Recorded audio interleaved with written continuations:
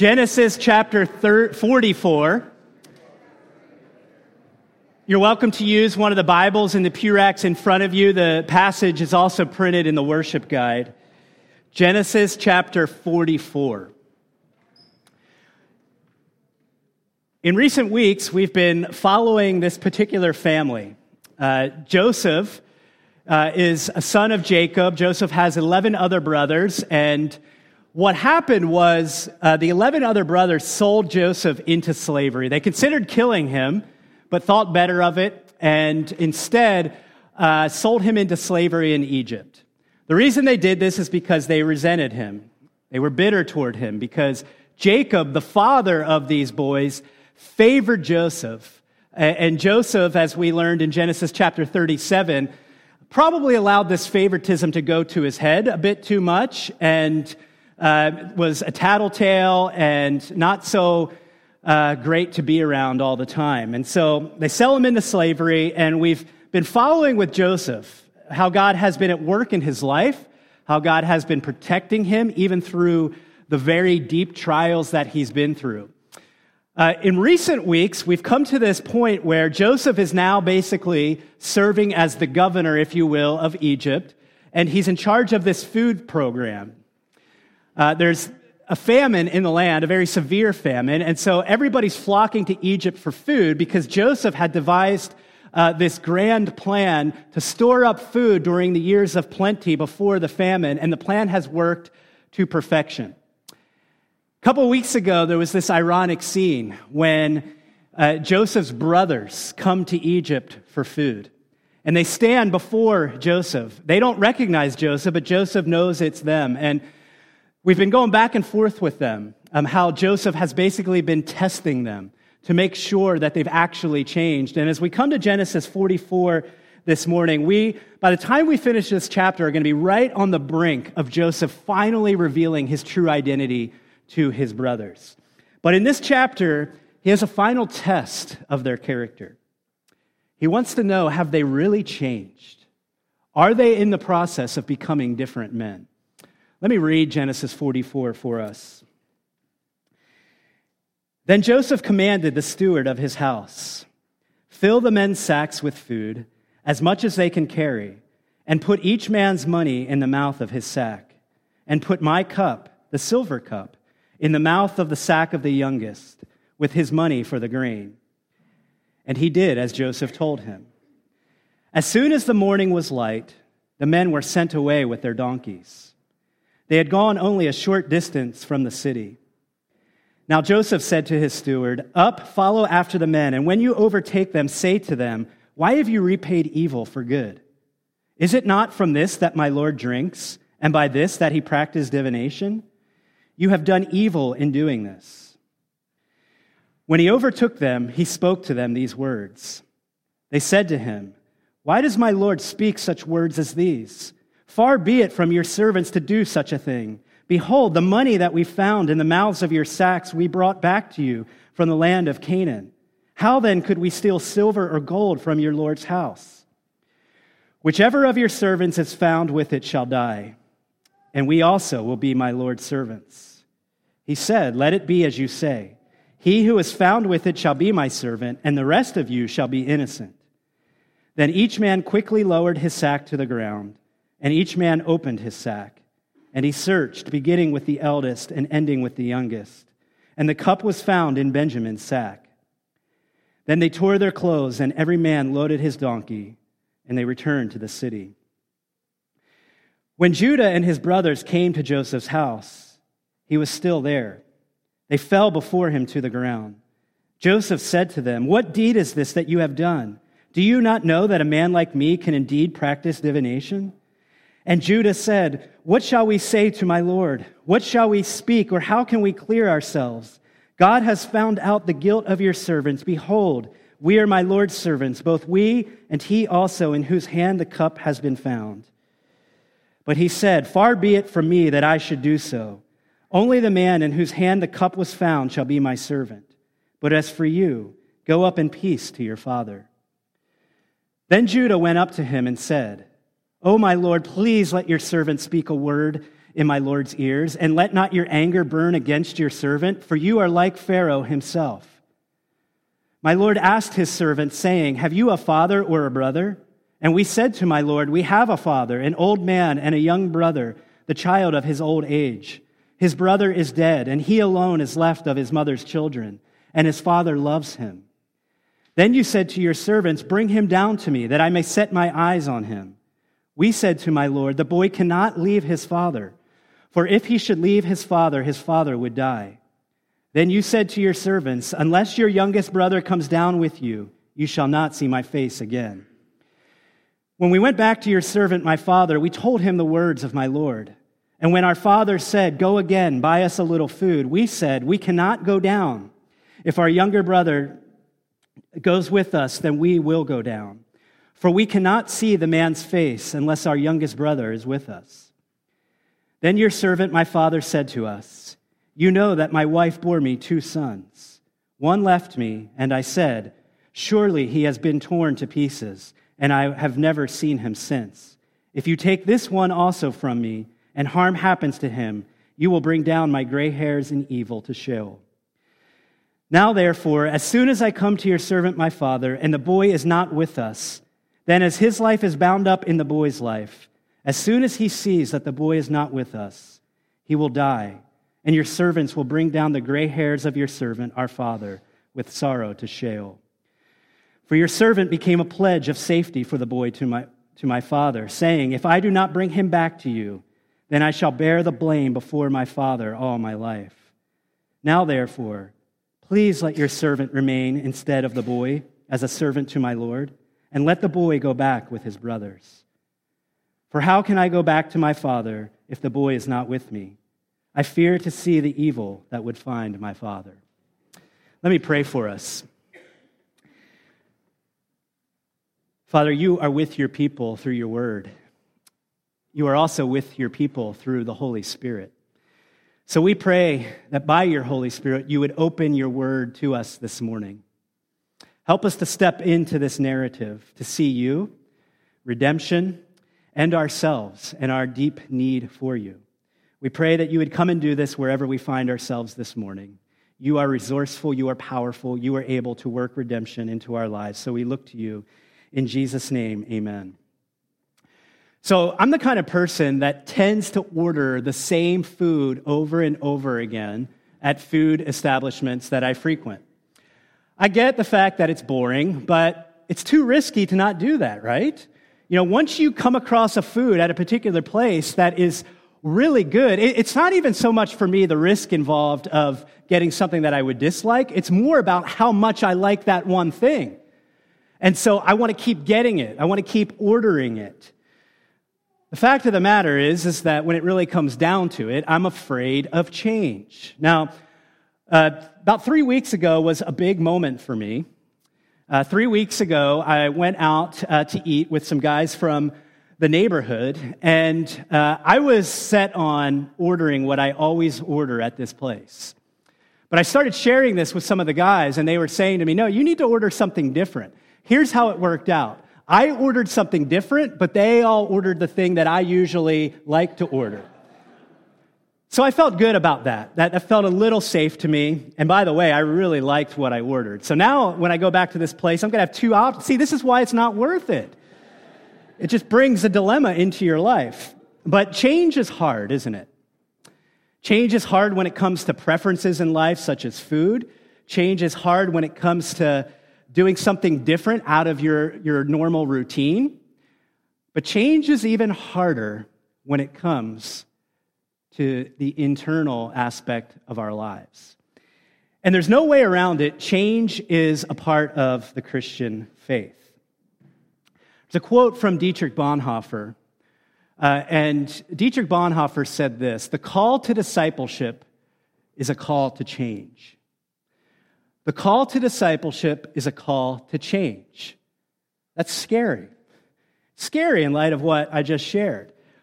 We, by nature, for the most part, don't like to change, particularly when it comes to what's going on inside of our lives. Because in order to change when it comes to our interior life, we have to be aware of it, We have to practice self-reflection and assessment. And then we actually have to do the hard work of changing. And that is hard, and it is scary. But as Dietrich Bonhoeffer said, the call of discipleship is ultimately a call to change. To follow Jesus, we have to take a long, hard look inside of ourselves. Not just one time, but all the time. And on the one hand, that sounds really painful. Like, why would you want to follow Jesus if it involves nothing but taking a long, hard look at yourself and kind of being down on yourself? Well, that's an assumption that we've jumped to, because Jesus doesn't want us to necessarily be down on ourselves. He wants us to be honest about ourselves so that we might find freedom and liberation in Him. So as we walk through this passage together, what we're going to see is that God's mercy changes us from the inside out. God's mercy changes us from the inside out. And we've been seeing this already in this story. 2 weeks ago, we looked at the idea of severe mercy that sometimes God shows in our lives. Last week, we looked at how God's mercy leads us to repentance, particularly His kindness is the word that we used. And this morning, we're going to really focus in on this question. Who am I becoming? That's the question that I want you to ask yourself over the course of this sermon as we look at this passage. Who are you in the process of becoming? Because the call to discipleship is a call to change. God's mercy changes us from the inside out. So who are you becoming? And what this means, we're working from another assumption here, that in the Christian faith, being precedes doing. Being precedes doing. Our doing flows from who we are. It flows from our being. So I think that's a helpful assumption to keep in mind. That's kind of what we're working with as we seek to answer this question, who am I becoming?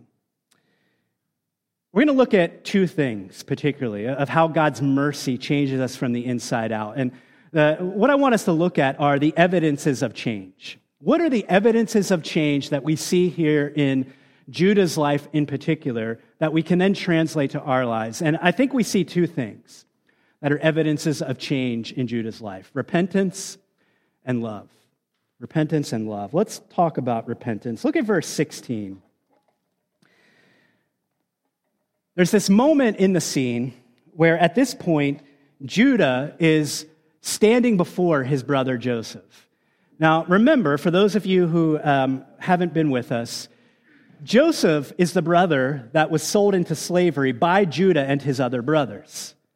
And they've been coming to Egypt. This is their third time back to Egypt in the presence of Joseph. And as I said when I set up the scripture reading, they don't yet know it's Joseph. 20 years have passed since they sold him into slavery. So they don't know that this is Joseph, but Joseph knows that it is them. And so here we have Judah in the presence of Joseph once again. They've been brought back because what has happened? Well, Joseph, he keeps testing these guys. On the one hand, we might think, man, Joseph is brutal. He's relentless. He doesn't give up. He keeps testing them. When will the testing finally end? Well, the testing finally ends at the end of this chapter. But the test in this chapter is this, that they come for food. In the previous chapter, we saw that there's this amazing expression of kindness that Joseph shows to his brothers. He invites them to this feast, and they eat and drink until they are content. And the scene picks up in the beginning of 44, where they go back with their grain to take back to their father. But get this, Joseph tells his steward to put their money back in their sacks again, but to also place Joseph's silver cup in Benjamin's bag. Joseph is setting his brothers up, particularly his brother Benjamin. You know, what is he doing? Why is he doing this stuff? It seems cruel. But whatever, this is the test. And so they leave, and Joseph tells his steward, okay, now I want you to go after them. And I want you to catch up with them, and I want you to basically say to them, why did you do this? Why did you steal the cup? Why did you steal Joseph's possessions? And so he does that. He catches up with them, and think about this scene. Think about how the nervous energy and anxiety that must have been felt by these brothers, because as far as they're concerned, they're innocent. And they are. They actually are innocent. So they're right in believing their innocence. Each and every one of them. And so I imagine this scene where they're all lined up and the steward is going from the oldest to the youngest, checking their sacks. And you would think that the brothers in that moment are standing there thinking, this is ridiculous. This is so silly. There's no cup in any of our sacks. But still, just imagine the nervous energy. Because I'm sure there was, some thinking along the lines of, well, man, did one of my brothers, without me seeing, take the cup? What if it actually is in one of our sacks? What will happen to us? Oh, no. And it goes from one to the next, to the next, to the next. And it's, toward the end, they're probably feeling some relief. All right, we're good. None of us took it. And then it gets to the last one, the youngest Benjamin. And it's in his sack. How do they react? How do they respond? Verse 12, he searched, beginning with the eldest and ending with the youngest, and the cup was found in Benjamin's sack. Then they tore their clothes. They tore their clothes in response to this discovery. This is an act in ancient times in the Old Testament of grieving and mourning. This happens immediately. They're suddenly overcome with, oh no, how has this happened? What has happened? And what is going to happen to us now? So they load up the donkeys and they return to the city. And that leads us to this moment in verse 16 that we looked at, or that I read earlier. Judah says, "What shall we say to my Lord? What shall we speak, or how can we clear ourselves? God has found out the guilt of your servants. Behold, we are my Lord's servants, both we and he also, in whose hand the cup has been found." Basically, all the commentators that I read agreed that what Judah is referring to is not the fact that they possessed the cup.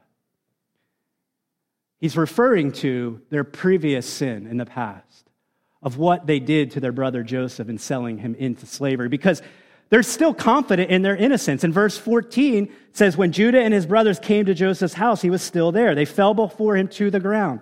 Verse 15, Joseph said to them, "What deed is this you have done? Joseph, what deed is this that you have done? Do you not know that a man like me can practice divination?" So he's kind of playing them. They probably have heard that he's this wise, discerning man in Egypt that's been able to interpret dreams. And he's playing them. He's testing them. He's saying to them, you should have known that I would have been able to detect in my discernment that you have done this. But they're still confident in their innocence. And yet in verse 16, we have this confession of their sin. And we've seen this gradual change happening in the lives of the brothers that has been leading them to become more self-aware, more honest about their sin against God and their sin against their brother. And I think it comes to a culmination here in verse 16. Judah finally says, he recognizes we've done something we need to clear our consciences of. How can we do it? We have guilt. Judah's come a long way. And it's really interesting that Judah is the one who is singled out and isolated in this section of the chapter. Verse 14, when Judah and his brothers, why all of a sudden is this about Judah? This is a new dynamic here in the story of these brothers. But all of a sudden, Judah is isolated from the others. He's focused in on. Why? I think it's because we see the dramatic work of God's mercy and grace being expressed most clearly in Judah's life. Judah had a hard heart. Back in chapter 37, verse 26, that scene when the brothers sell Joseph into slavery, they had thought first about just simply murdering Joseph. That's how deep their resentment and bitterness was toward Joseph. But Judah says in verse 26 of chapter 37, "What profit is it if we kill our brother and conceal his blood? Come, let us sell him to the Ishmaelites, and let not our hand be upon him, for he is our brother, our own flesh." What a noble guy Judah is, huh? Let's not kill our brother. That would be really bad, guys. We don't want his blood on our hands. Let's sell him into slavery instead. Judah's heart is far from God. And ultimately, Judah is thinking about himself. Why is it that he doesn't want to kill Joseph? Well, maybe it's that he doesn't want the death of his brother to happen, but more so, it's about the blood on their hands. He's probably thinking, can you imagine the guilt that we'll feel if we kill him? Let's figure out something else evil to do against him. This was Judah. This was the kind of guy that he was. Chapter 38, we get more insight. We got more insight into the heart of Judah and his character. That chapter begins with this line, that it happened at the time that Judah went down from his brothers and turned aside to a certain Adulamite whose name was Hira. So at the beginning of 38, Judah is leaving the security and protection of home to go in among a people that God had asked his people not to intermingle with. And he does so anyway, and it does not end well. We shouldn't be surprised. But Judah commits this wicked sin in which he basically sleeps with his daughter-in-law. And it's actually worse than that. We covered it a few weeks ago. You can go back and reread chapter 38 if you will. But this is the kind of guy that Judah is. And so that brings us to what is happening in this scene. In the past, Judah was the kind of guy that he wasn't afraid to speak up with an idea, but it was an idea that protected himself. It was an idea that expressed his self-centeredness. But him speaking up in this scene, it's totally different. He's not simply thinking about himself, and we see very clearly that he is repenting. He now has a soft heart. His heart is changing. And he's practicing a form of repentance, as we see in verse 16. What is repentance? We think of repentance a lot of times as simply turning away, confessing our sin. And repentance does involve that. But as I mentioned when I introduced the confession of sin this morning, repentance, there are actually two sides of the same coin when it comes to repentance. One is the turning away, but the other is the exercising of faith, the turning to Jesus. It's not enough to simply turn from our self-centeredness. We have to turn to Jesus in other-centeredness. We look to him as the one who covers our sin, who atones for it through his work on the cross. And as we place our faith in him, his righteousness, his record, his reputation becomes ours. That is the process. That is the whole picture in view when it comes to repentance. It's not enough to just simply turn from our sin, because that begs the question, well, where are you going with it? In the Christian faith, repentance is turning from our sin and turning with it to Jesus for him to redeem it. Repentance is not a one-time thing. We often, I think, are mistaken about that as well in our Christian lives. We think that, okay, I need to repent and believe to become a Christian, but the rest of the Christian life is about something else. The fact of the matter is that the whole of the Christian life is one of repentance and faith. How do we grow in intimacy with Jesus? How do we taste of and experience his newness? It's through regularly repenting of our sin and moving toward Jesus in faith. This is what Martin Luther had in mind when he launched the Reformation with his 95 Theses. The first of them said basically this, that God wills that the whole of the Christian life be one of repentance and faith. This is what we're called to. Remember the Bonhoeffer quote, the call of discipleship is ultimately a call to change. How does that change take place within the Christian life? Through repentance and faith. In order to repent and exercise faith, we have to have self-awareness. We have to be able to identify the sin in our lives. And this is the big deal for Judah at this point. He's grown in self-awareness. Those layers of his heart have been peeled back, as we talked about last week. God's mercy has reached him at the deepest places of his heart, and God is bringing his redemption to bear there, actually, concretely, practically, where Judah needs it the most. We've been talking over the past few weeks of how this scares us.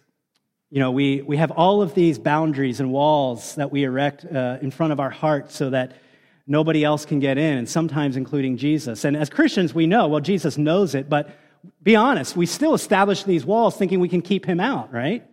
And we think to ourselves, if I don't think about it, then I don't have to worry about Jesus getting involved in it. Be less messy that way. But that is a life of slavery. It's a life of characterized by an inability to love God well and to love others well, as we're going to talk about in a moment. But repentance is key. Where do you need to repent this morning? And remember, repentance is turning from our sin, but going to Jesus with it. Where do you need to repent this morning? As you think about that sum, let me remind you that I said this too when I introduced the confession of sin. Repentance is not meant to be a form of slavery. It's actually meant to be a form of freedom. God, in his goodness to us, gives us this practice of repentance and faith so that we can actually be drawn out of ourselves to trust Jesus and to receive his work on our behalf, his work in place of our bad work that we've brought to the table. So where do you need to repent? Where do you need to experience the mercy of God so that you might change from the inside out? And that's what ultimately repentance is all about in the Christian faith, change from the inside out. The call to repentance is not a call to go home and look at the sins in your life and say, okay, I'm going to work really hard to stop this sin. I'm going to work really hard to transform my character and become more noble and virtuous. That does not work.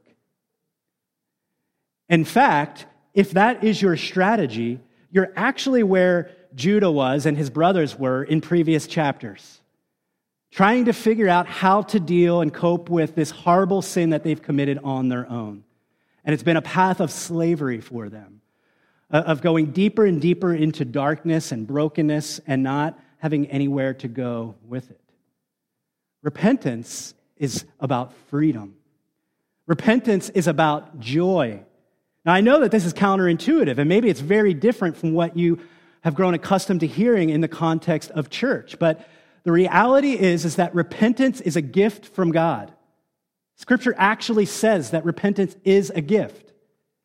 And it's meant for our flourishing, for our joy, for our freedom, so that we might, as I've been saying, learn to step out of trust of ourselves and trust Jesus. So repentance is the first evidence of change that we see in Judah's life here in this chapter. The second is love. And this is really beautiful. Verses 32 and 34, look at those with me. So this is after Judah has taken the initiative. And this is what's so cool about it, connecting this back to the repentance.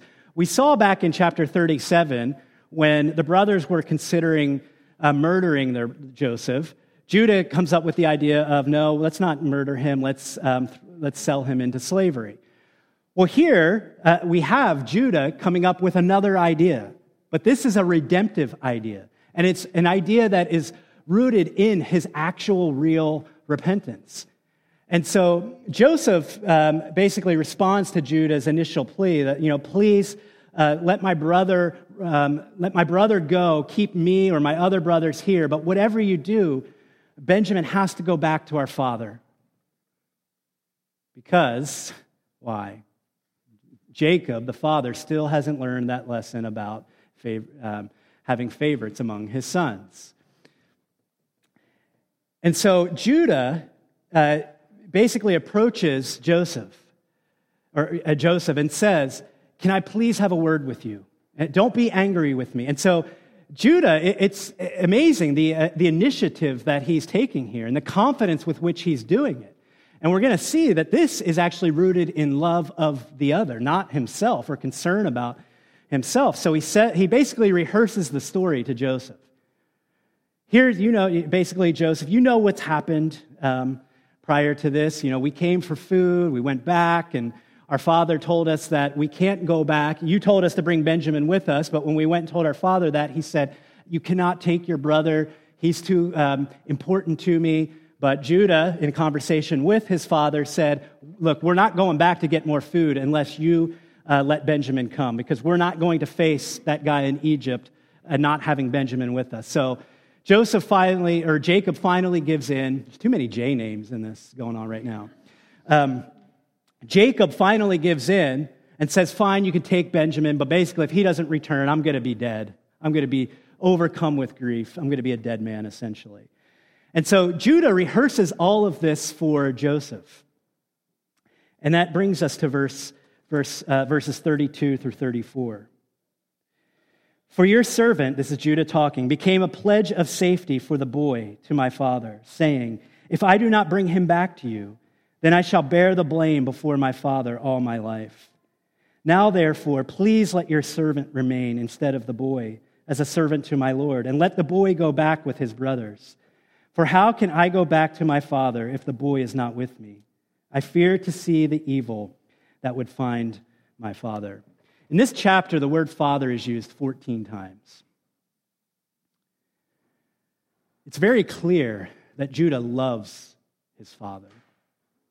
And this is a dramatic change in Judah's life, because we've seen how Judah has been a man who cared only about himself. And now, in a moment of desperation, he's showing that he cares more about the other than himself. This is one of the longest recorded speeches in Genesis. This impassioned plea from Judah to Joseph. Judah essentially puts his own life on the line. This is a remarkable transformation. This is a remarkable change in Judah's life. This is the guy who said, let's sell our brother into slavery. We don't want to kill him because we don't want that blood on us.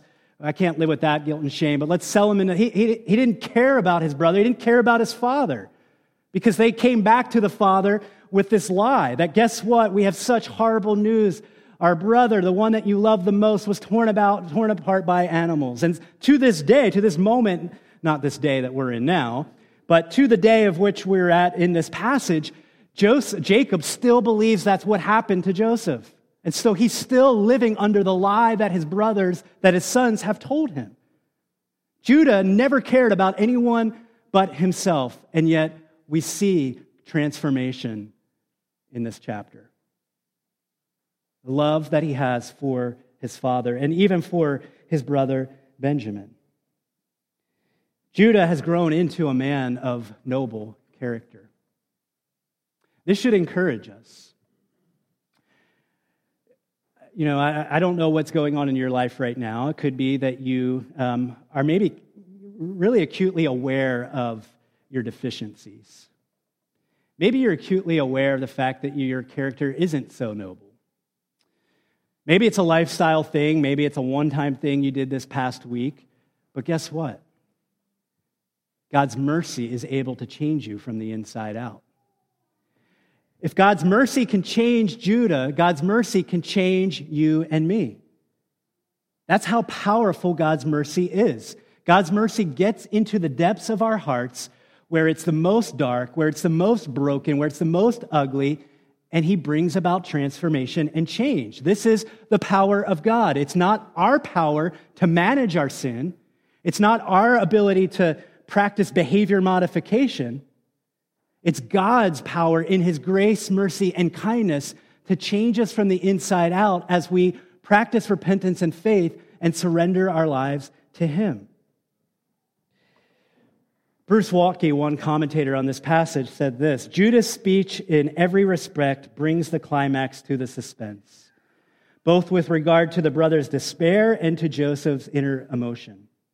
This seething of his emotion coincides precisely with the inner end of the test of the brothers, for Judah's words had shown that the brothers had changed.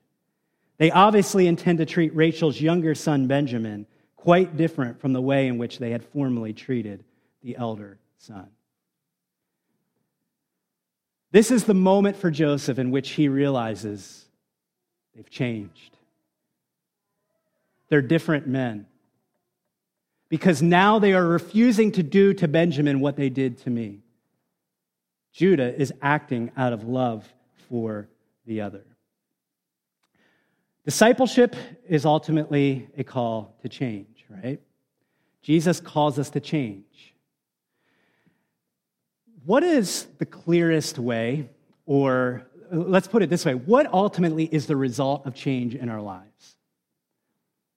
Answer, love. It's love.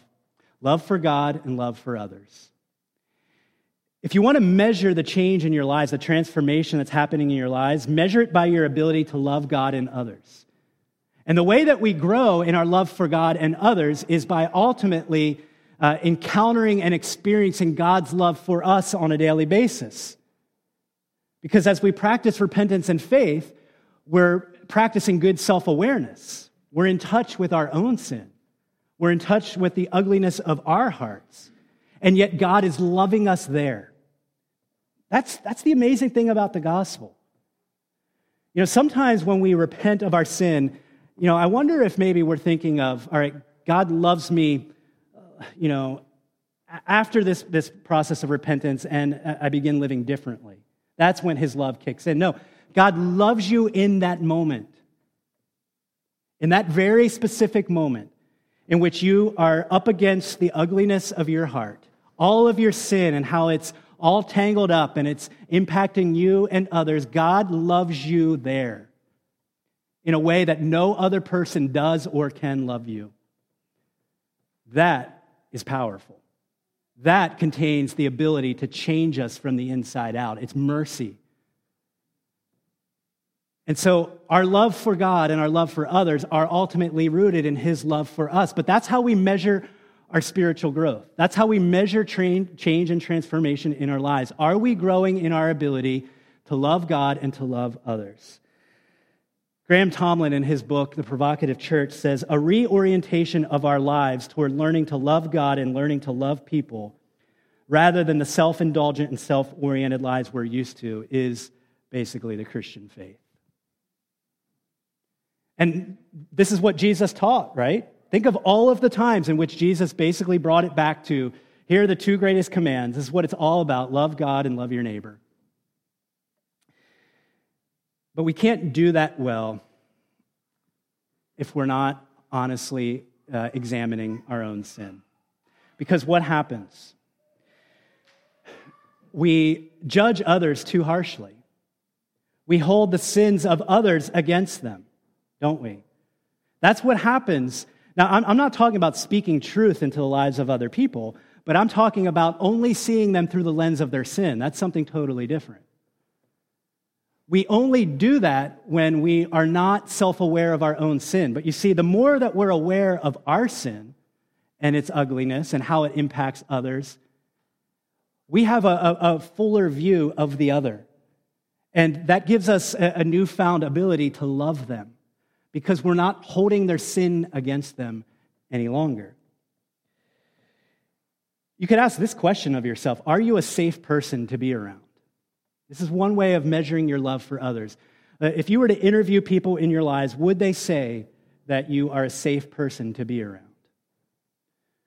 What happens when people bring criticism against you? What happens when you are in moments of hardship and difficulty where maybe life is not going the way that you had planned it to go? What would others say about you? What is it like to be around you? Are you a safe person to be around? And as we begin to wrap this up, I want to come back to something we talked about last week. At the end of the day, what was it that prevented Judah and his brothers from loving God and loving others well? Insecurity, rooted in sin. Insecurity. Why did they want to kill Joseph in the first place and then come up with a plan to sell him into slavery? Because they despised him. They resented him. They were jealous and envious of him. And it had nothing, sure, Joseph brought his sins to the table, but it's also always about ourselves. And these brothers allowed jealousy to overtake them because of their insecurity. That's why we have to keep coming back to resting in the love of God for us. Because the love of God heals all of our insecurities.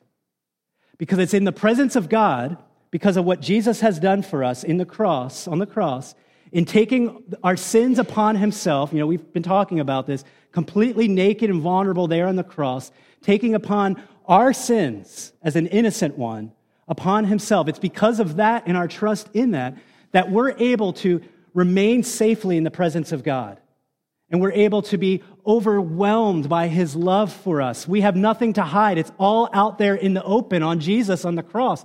The Father knows about it, and he still loves you deeply. That heals your insecurities. You don't need the acceptance, ultimately, and approval of others because it is yours in Jesus. And that powerfully enables you to love others well. Because you don't have to live out of and operate out of your insecurities anymore. You don't have to hold the sins of others against them unfairly.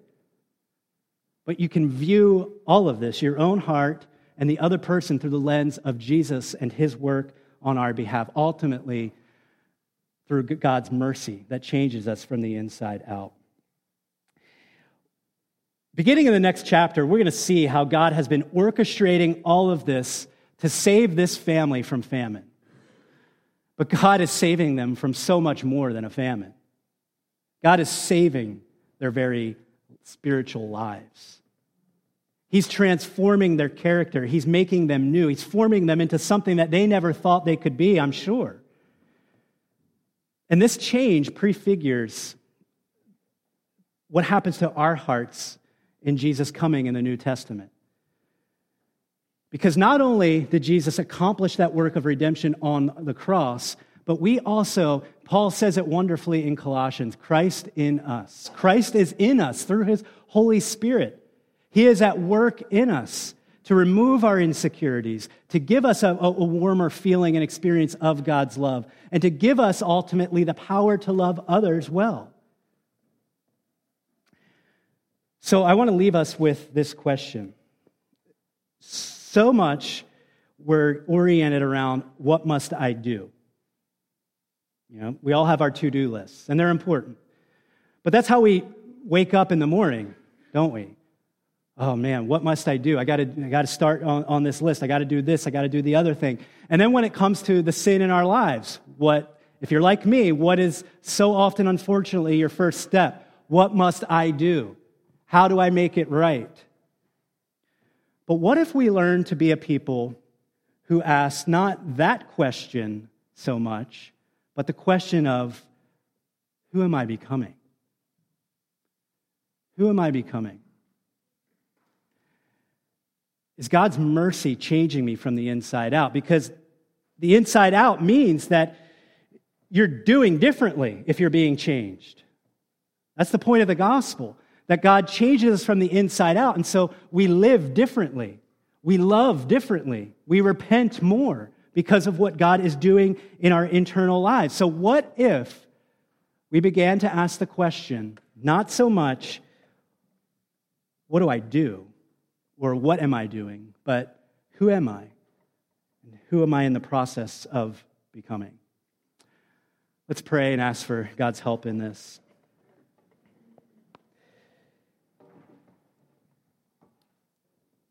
Father, it is one thing to hear this message with our ears. It's been one thing for me to study your word this week, but it's a completely other thing to actually live this out and live in light of it.